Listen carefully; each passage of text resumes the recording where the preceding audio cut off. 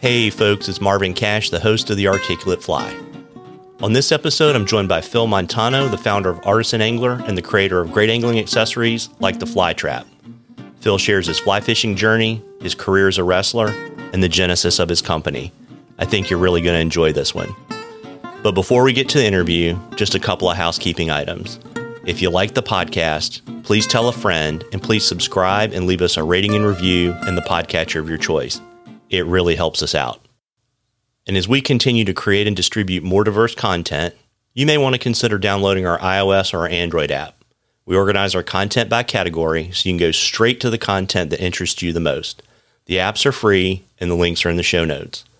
Alternatively, just search The Articulate Fly where you get your mobile apps. Now, on to the interview. Well, Phil, welcome to The Articulate Fly. Thank you for having me.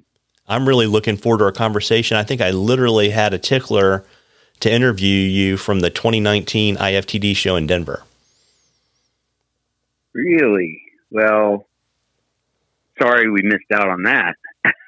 Yeah, it's just, COVID happened, right? Yeah.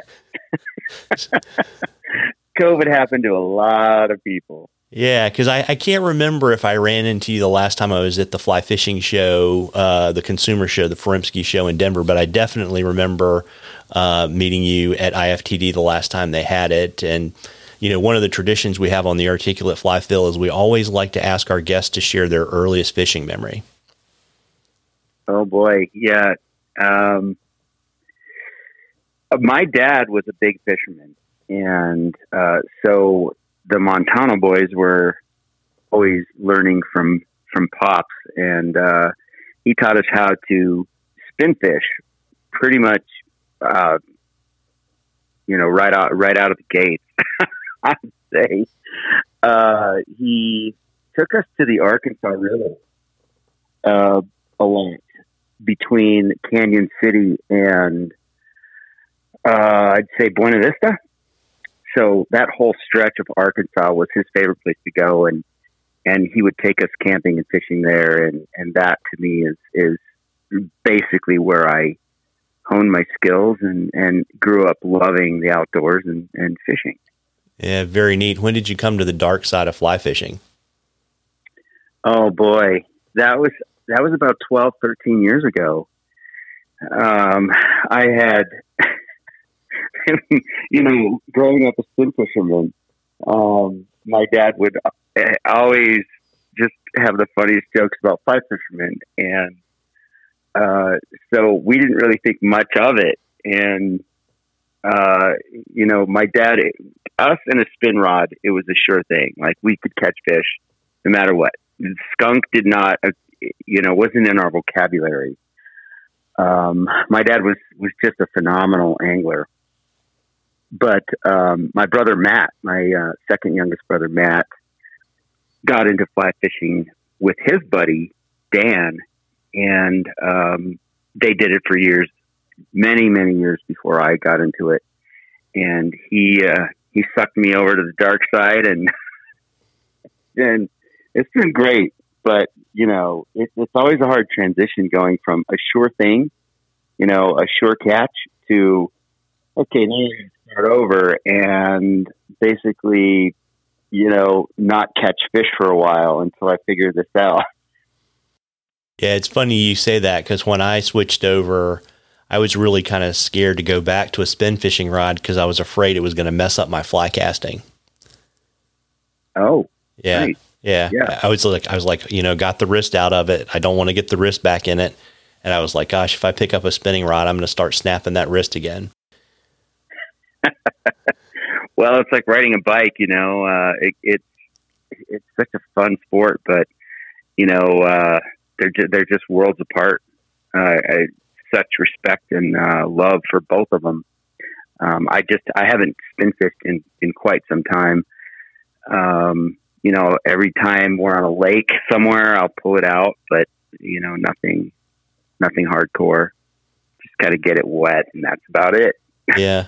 And so on your fly fishing journey, who are some of the folks that mentored you and what did they teach you? Well, I kind of got into it. I started getting into it on my own, like researching gear and where I could learn how to cast and things like that. And so I took a casting class. I bought some, inexpensive gear. And then I started hitting up my brother Matt and his buddy Dan. And they taught me pretty much everything, all the basics. And man, one of the most frustrating things, my brother's a yeller. Like he yells at you if you're not doing something right. So for about the first 2 years straight, all he did was yell at me what I was doing wrong. But he's been invaluable with me learning. Yeah, that's funny. He either should be a high school football coach or should maybe be a guy down in the Keys and yell at people. Right. He would have been a pretty good coach.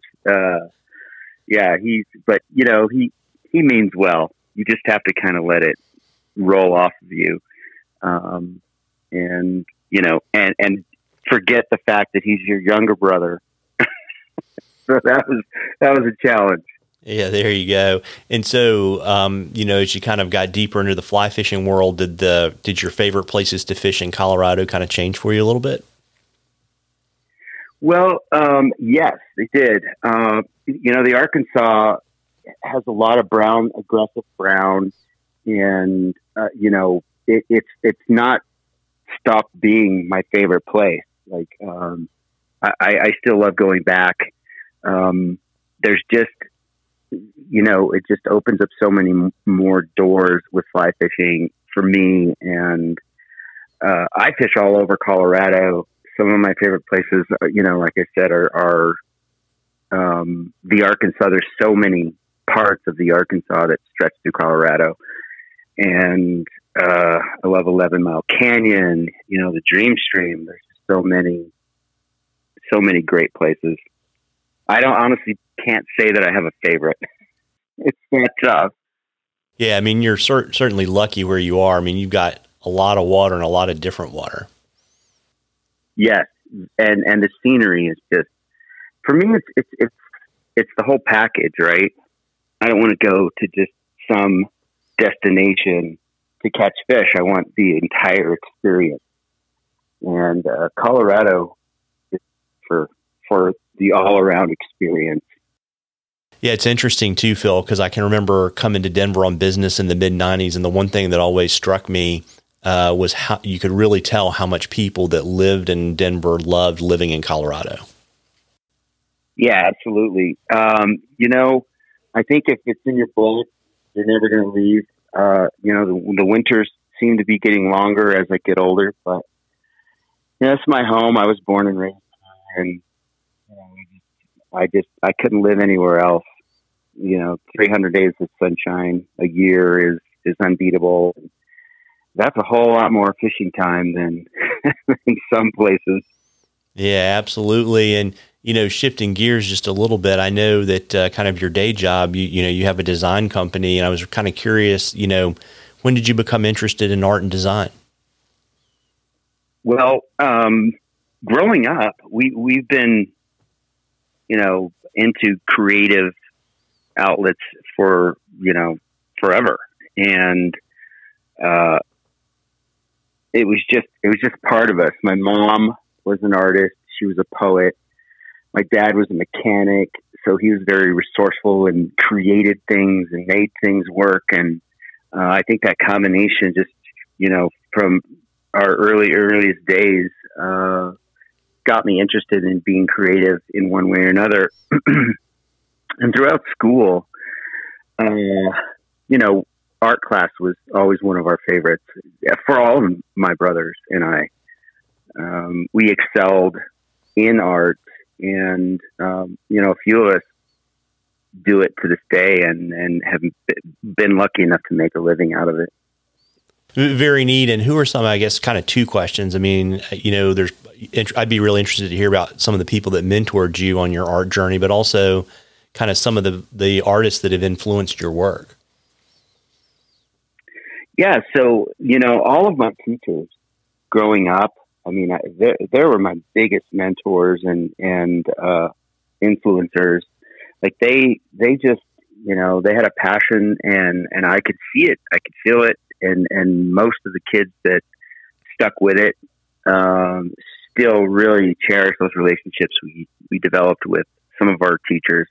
I had a teacher in high school who really helped me excel and pick a path, actually, with my art skills. And his name was Phil Law.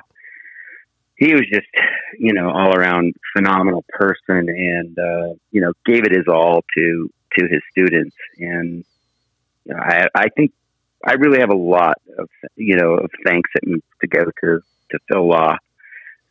But yeah, he's just one, but there's so many in college. There was Martin Engelstadt and Rory Bonnet and Mike Luttrell. There was just these instructors were just phenomenal, and they didn't skip a beat and knew what you were good at, and helped you hone your skills. And it was a great experience. Yeah, really neat. And how about artists that influenced you stylistically? Oh my goodness. My style has changed so much, but back in the day when I was kind of worshiping artists and designers, let me think here. David Carson was a great graphic designer. Alphonse Mucha was into Art Deco. I loved his style. Matisse. There's just so many that influenced me in different ways that I don't know that it really affects my work or me in my work today, but it certainly motivated me and excited me, and made me want to do much more. Yeah, very neat. And you just mentioned earlier that your style evolved. How has it evolved kind of over your, kind of as an artist in high school and now into a designer? Well, it's definitely more refined.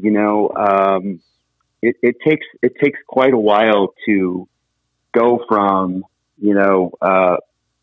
doing hand done work. Like when I was in college in the late 80s, everything was done by hand.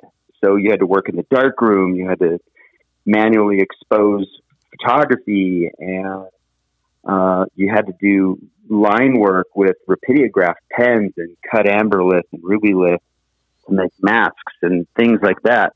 And the craziest part is all of that now is obsolete. So I think transitioning from doing everything by hand to all digital and relearning everything on the computer was quite the transition for me. So, and that even changes your style of design, because it's just so much cleaner, so much more refined and precise. But it took years to basically reinvent the wheel. Yeah, it's funny you say that, because you talk to younger people that are using like Photoshop or something like that, and they don't even know that dodge and burn was actually a thing you did in the darkroom. Yes, exactly. They're like, why do you call it that? I was like, well, because it was actually a thing, right?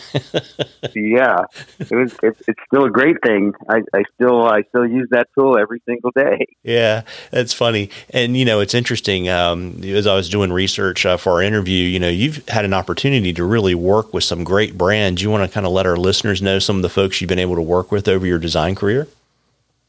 Oh, sure.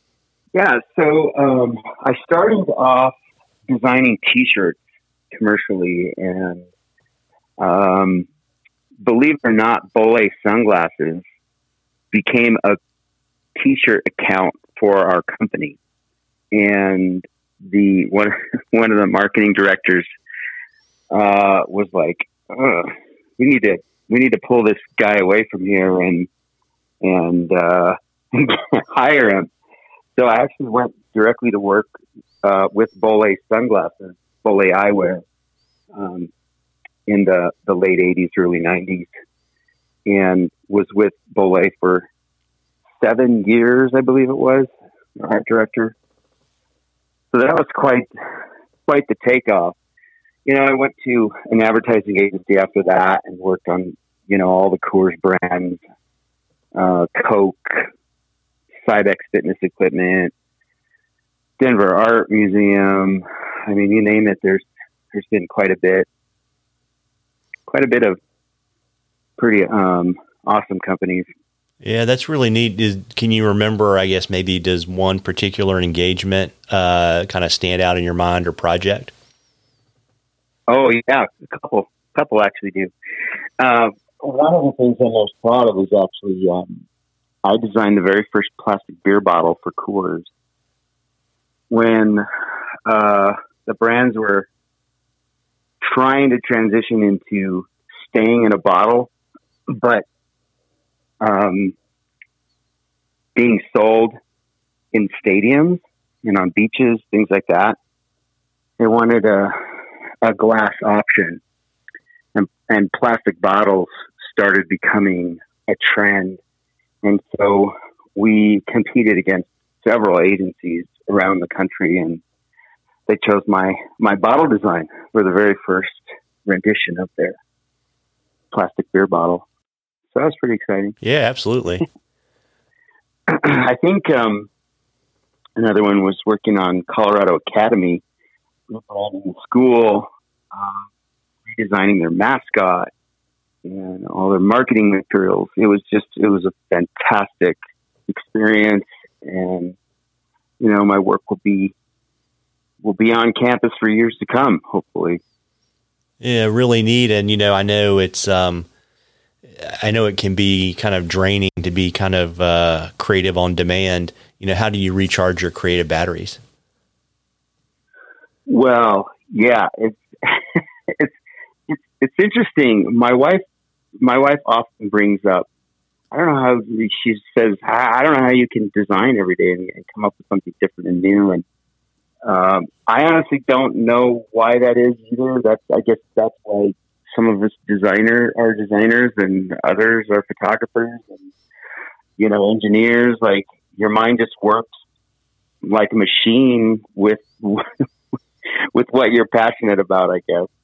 But the way I recharge is I step away from my computer. I've got to get away from it and get outside and go fishing, or go mountain biking, enjoy Colorado in one way or another.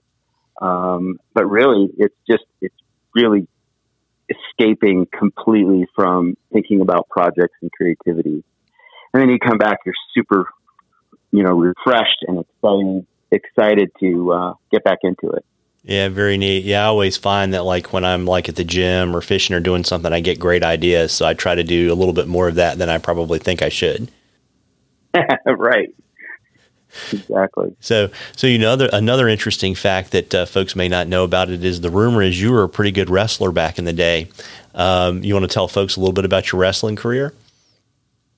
Oh, that's so funny. I thought for sure Steve Maldonado might have been the one to tell you that tidbit. No, it was LinkedIn. Yeah, LinkedIn. Good old LinkedIn. Well, yeah, I wrestled for 7 years in my childhood years, and summer, winter. It was a big deal for me. It was life changing and really, I think, molded me. But yeah, this is funny, going blast from the past here. I loved it. Loved the sport. When I was in middle school, I weighed 65 pounds, and I was standing in the lunch line, and the principal and the vice principal came up to me and said, "Have you ever considered wrestling?" And I was like, I didn't even know what it was. And because I was so small, they were actually trying to find a 65 pounder for the wrestling. So that's how it all started, was in 7th grade. And from there, I just got real passionate about it. And I did it every year, into my freshman year of college for summer, winter. It was an ongoing thing. I ended up becoming an undefeated state high school wrestling champion at 105. And I was ninth in the nation in freestyle wrestling. At I believe 98 pounds the summer before that. And I made the college team as a freshman, only weighing 117 pounds. But, you know, this was a defining moment for me, believe it or not. I had the choice of, you know, taking athletic scholarships or art scholarships. And I really knew that my path was art. But, you know, I had to listen to my family and coaches and friends. And, you know, I listened to a lot of people, just the debate of whether I should go to art school or whether I should go take this 4-year full ride scholarship to Western State. And after pondering it for a good long time, I decided to take the full ride. And I was there for about 4 months, training and going to school, and made the team as a freshman and decided that I was done. And I walked away from it completely. And I came to Denver, started art school, and have had a great 32-year career from that one choice. And it really was my defining moment. But it was difficult walking away from the sport, and I hadn't wrestled since. Yeah, it's interesting. Yeah, it's amazing. I think you and I were talking before we started recording, and back in the day, I had one of my really good friends in high school. Got his letter freshman year in high school because he was probably the only kid in the school that could wrestle at 98 pounds. So yeah, they're hard to come by. Yeah, and little guys. And my oldest son was super skinny like that, and I tried to get him. They've bumped the classes up now, so the lightest class, at least here in my part of the world, is 105, and he wouldn't have any part of it. But so it goes. Right. I had 2 boys also, and yeah, neither one of them were like interested in sports, not at all. Yeah, both creative, both very, good at creating and sculpting and drawing and painting and like everything. They definitely took on the art role, but nothing to do with sports at all. Yeah, it's interesting, and and shifting gears a little bit back to fly fishing. Like I said, I think I met you in Denver, either at the IFTD show or maybe at one of the consumer shows. And at that time, you had just brought the fly trap to market, and I was really kind of curious, where the idea for the product came from and what kind of maybe fishing problems you were trying to solve with it. Sure. Well, there was a myriad of frustrations with learning how to fly fish and learning how to get organized, and it was a constant battle for me, and it's a constant battle for everyone. And I'm in Wyoming fishing the Platte with my brother, and I'm just like, there has got to be a better way to do this. Like, this is so frustrating and like so unorganized, and I can't be efficient when I have to get into my bag every time I need one fly, or to even ditch a fly or a rig that's not working out. A busted head, or a broken hook. Just there was no place to put these things, and I had to shuffle in and out of my bag every single time. That was my first big, I guess you could say, epiphany of trying to change things. And so the fly trap really just first evolved as a piece of rubber and a piece of paracord to just simply put flies on that didn't work. And I toyed around with names, even I was going to consider calling it the Ditch It. Just to put all your junk on, because you still have to put them somewhere. And just that one step alone could save a ton of time. And one thing led to another. I made a few of them. I gave them to my cousin and my brother and some friends and said, use this today on the river, and this is how you use it. And let me know if anything falls off here when you when you're done at the end of the day. And that's really how the fly trap evolved. But, you know, it was a good experience.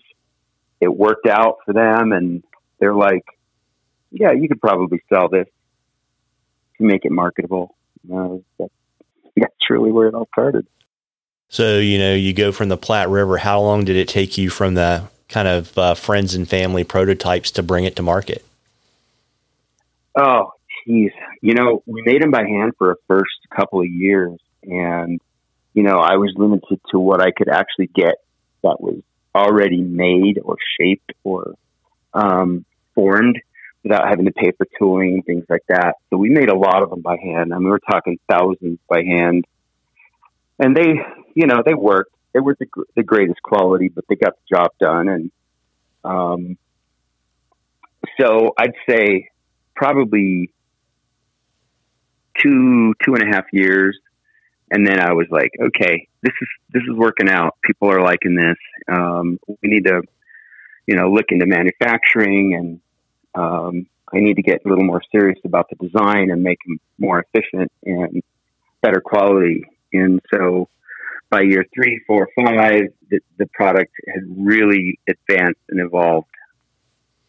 Yeah, and so, you know, just to kind of, for folks that aren't familiar, you know, with the product, you want to kind of, and we'll talk about the XLT Pro in a second, but just kind of talk to people about what that kind of initial fly trap that you brought to market, kind of what it looked like and what it did.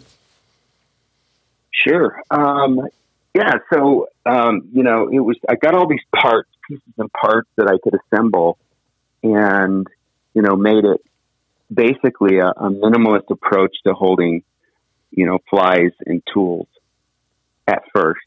And then it became, it evolved into holding flies, tools, and tippet. So, it started out as just holding flies, evolved into being able to hold really just everything with a minimalist approach. And I think things are still going that way. You know, people are tired of carrying around a lot of stuff, they're tired of having a lot of stuff dangling. And a lot of people are even tired of carrying packs. So this really helps all of that. Yeah, it's interesting because I think I know I've got one of the early generation ones, and I mean, the way I have it is I sort of have a love-hate relationship with my sling pack. and I generally don't like to have things on my chest because inevitably my fly line gets caught in it. And so I actually have mine on the back of my sling on a gear keeper, and I have a Monomaster on the tool part, and then I have all my tippet, and then I have my flies, and I can just kind of reach back behind me on my hip and pull it forward and get what I need, and then just put it back. Yeah. Yeah, a lot of people do that. I've gotten accustomed to having mine in the front, you know. But I tell you, that's the beauty of this thing, is it's so versatile. You can put it anywhere. You can put it on backpack straps, sling packs, hip packs, waist packs, chest packs, you know, and it you could even put it on a lanyard if you choose to. But it's just that versatile, and that's what we like to stress is the versatility and what it actually does. It's pretty amazing if you give it a chance. Yeah, and I got to reconnect with you at the fly fishing show in Denver. I don't know, probably 4 or 6 weeks ago, and found out that the fly trap had now evolved into the XLT Pro model. And you want to let folks kind of know kind of the improvements and the refinements, because I mean I could tell right away. When I saw it that you'd made some significant upgrades. Yeah, we finally got to a point where we could invest some money back into the company and make some drastic changes. Mostly durability changes.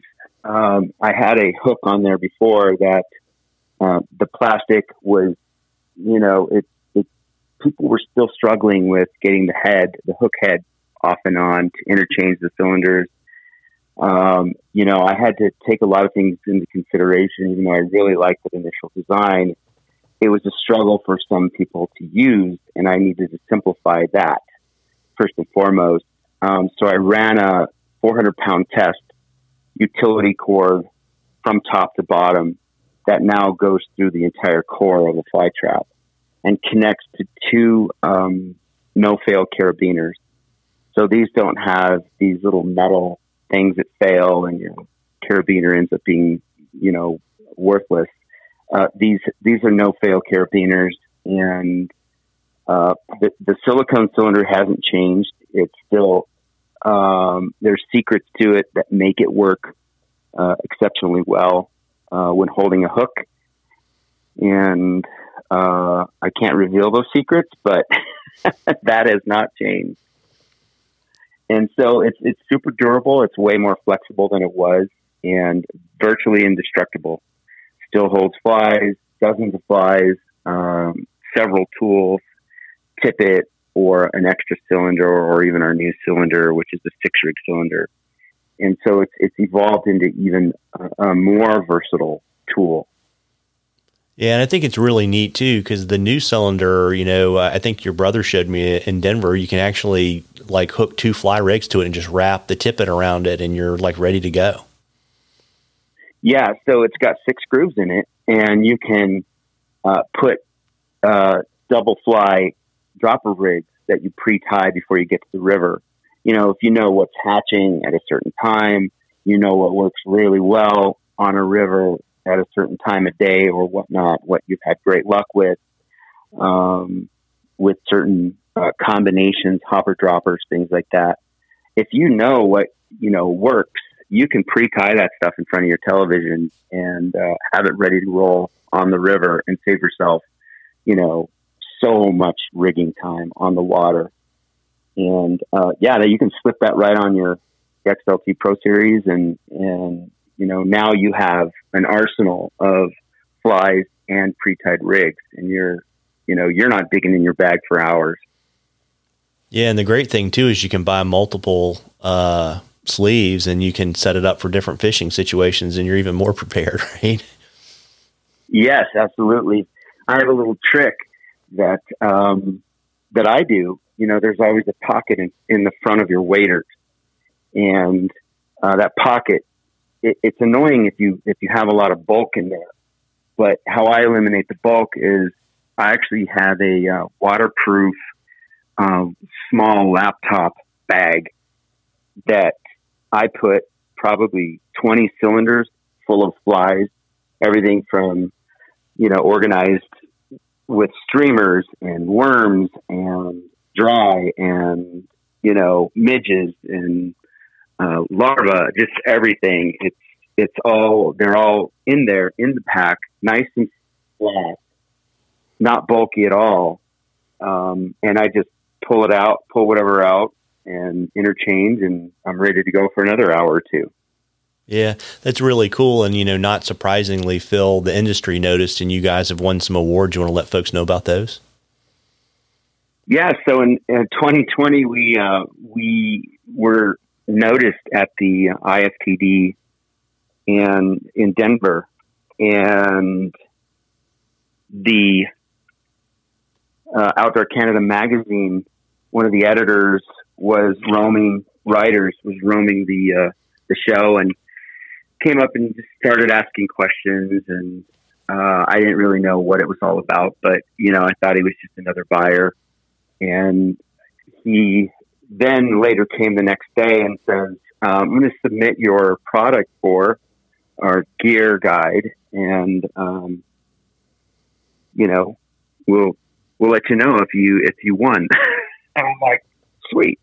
So I'd say 6 months later, I get an email saying that we won Best Organizer in the Gear Guide in 2020 for Outdoor Canada magazine, which is super, super exciting and a very big deal in my opinion. We worked hard, evolving and improving the products to make them, just indestructible and a way for everybody to experience fishing without the frustration. Yeah, and it's a huge deal too, because I think, people don't really understand, how hard it is for a small manufacturer to get a product and get scale and get out into the market. Yeah, it's super, super hard. I mean, we all have these dreams of, man, somebody should invent this, or somebody should invent that, and somebody should do this, and somebody should do that. Well, I had an arsenal of experience that helped me get there. From my design days and my marketing and advertising days, I used all that to my advantage to help me with the product design and some of the engineering and 3D design, and getting other people involved in the process was vital too. I certainly couldn't have done this on my own, but my factories helped out a lot, involving things and, refining the tooling and things like that. But it's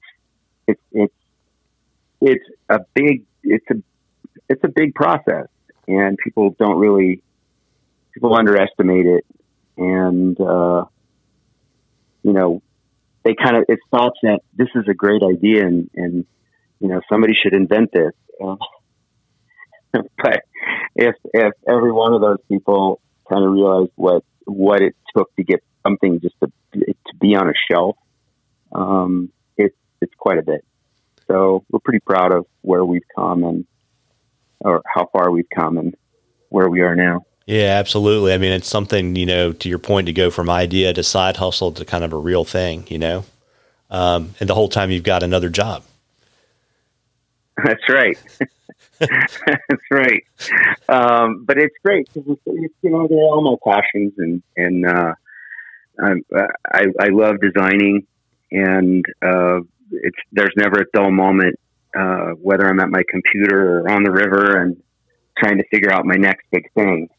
But our whole MO for Artisan Angler has been helping you rig up faster and making your time on the water more efficient.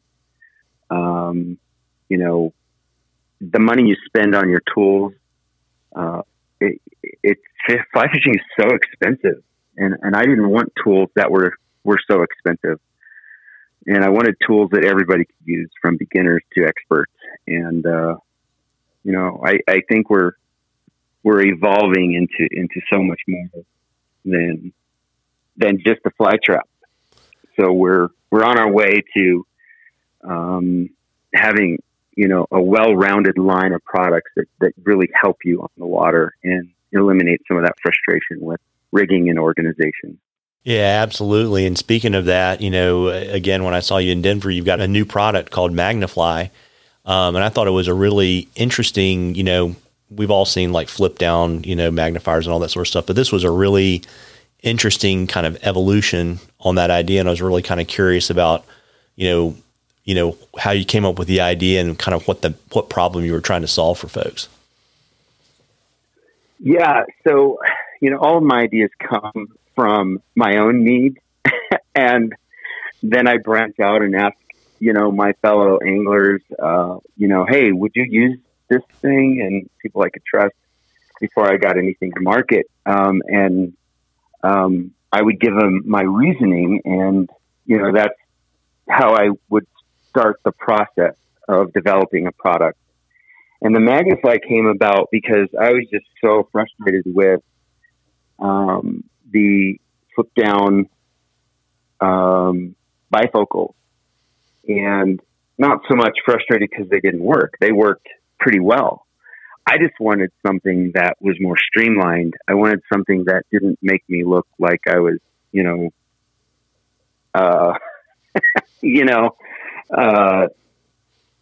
blind as a bat, basically. And, wearing bifocals isn't the most attractive thing on your hat. And a lot of people don't want to have that stigma, right? So I wanted something more sleek, more, more appealing to the younger guys that won't admit they can't see very well, but a little more inconspicuous, basically, with what it was. And I love the idea of magnifier, and started messing around with clips and size of lenses and strength of lenses and magnets, and how can I make this one little thing useful anywhere.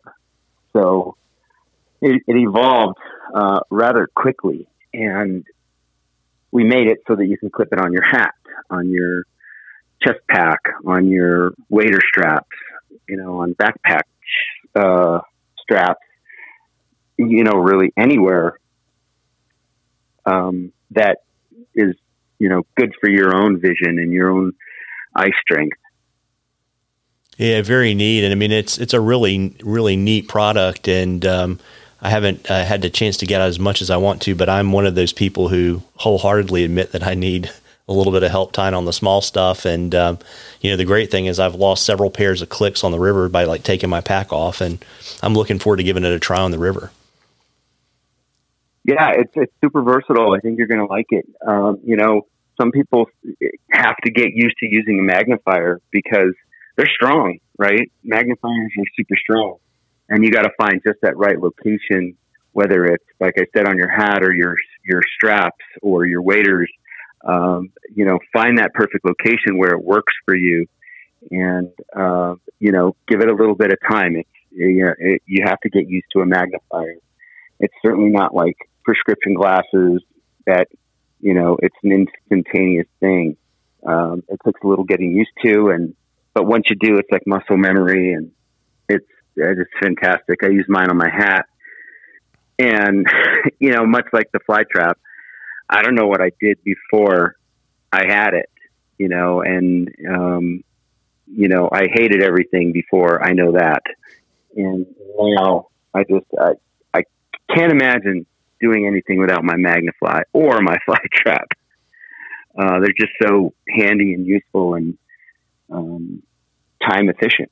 It also has two magnets on it that hold your on deck flies, which once you figure out what's hitting, you lose one, you just reach right up and pull it off of your magnet, your on deck fly, and your rigging. So another convenient little add-on. Yeah, absolutely. And you mentioned that you're in the process at Artisan Angler of kind of building out an entire array of tools. Do you have any projects that you're working on you want to share with our listeners? Yes and no. Fair enough. No, I do have, there's some people that just won't, they won't, they can't wrap their head around the fly trap for one reason or another. And I get that. So I've got to appeal to some of those guys too and figure out how to make a product that's super effective, that's better than what's out there on the market in one category. And, just go after, what I think is using my material and our design expertise, and develop my next product will be right in line with everything else I do, but hopefully better in several ways than what's out there, and last longer. It's just so disheartening for people to have products out there that they just fail over time, and there's no guarantee. But with our products, a lot of people don't realize this, but they're guaranteed for the life of the product. If something fails on it, manufacturer defects, we'll replace it, no question. Yeah, very neat. And you want to let folks know, kind of where you are on the kind of the retail front, and then I also know you're online as well. Yeah, so we're actually all over the U.S. So I would recommend checking with your local fly shop first. I support local shops. I mean, they help me get where I am, and there's a lot of love there and respect. So certainly shop local. Call your fly shop and say, hey, do you carry the Artisan Angler stuff, the fly trap or Magnifly? We are in several countries, believe it or not, and doing pretty well in Canada. So as far as specific shops, I don't have any other than, they're just scattered all over. I'm distributed by Hairline Gubbin. And I have a link tree, which will take you to all the places you can buy right there from a link. And that's linktr.ee/Artisan Angler. And that one link will take you to my Amazon pages, and all of my stuff ships free, I believe, 1 day with Amazon Prime. So that's a pretty awesome deal for, wanting something that maybe your local shop doesn't have. It's unfortunate that I'm not in every single shop. It'll happen. and it could happen, right? But it's one of those frustrating things. It's like, how do you get people to see the passion for your product the way you do, right?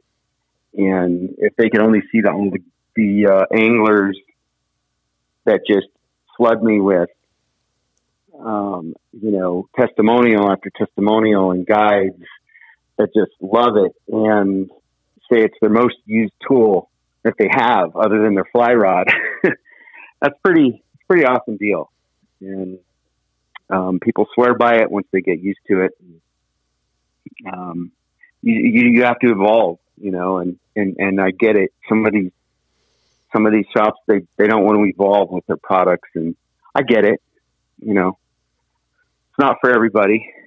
So got to keep trying and get to those people that are willing to make big changes.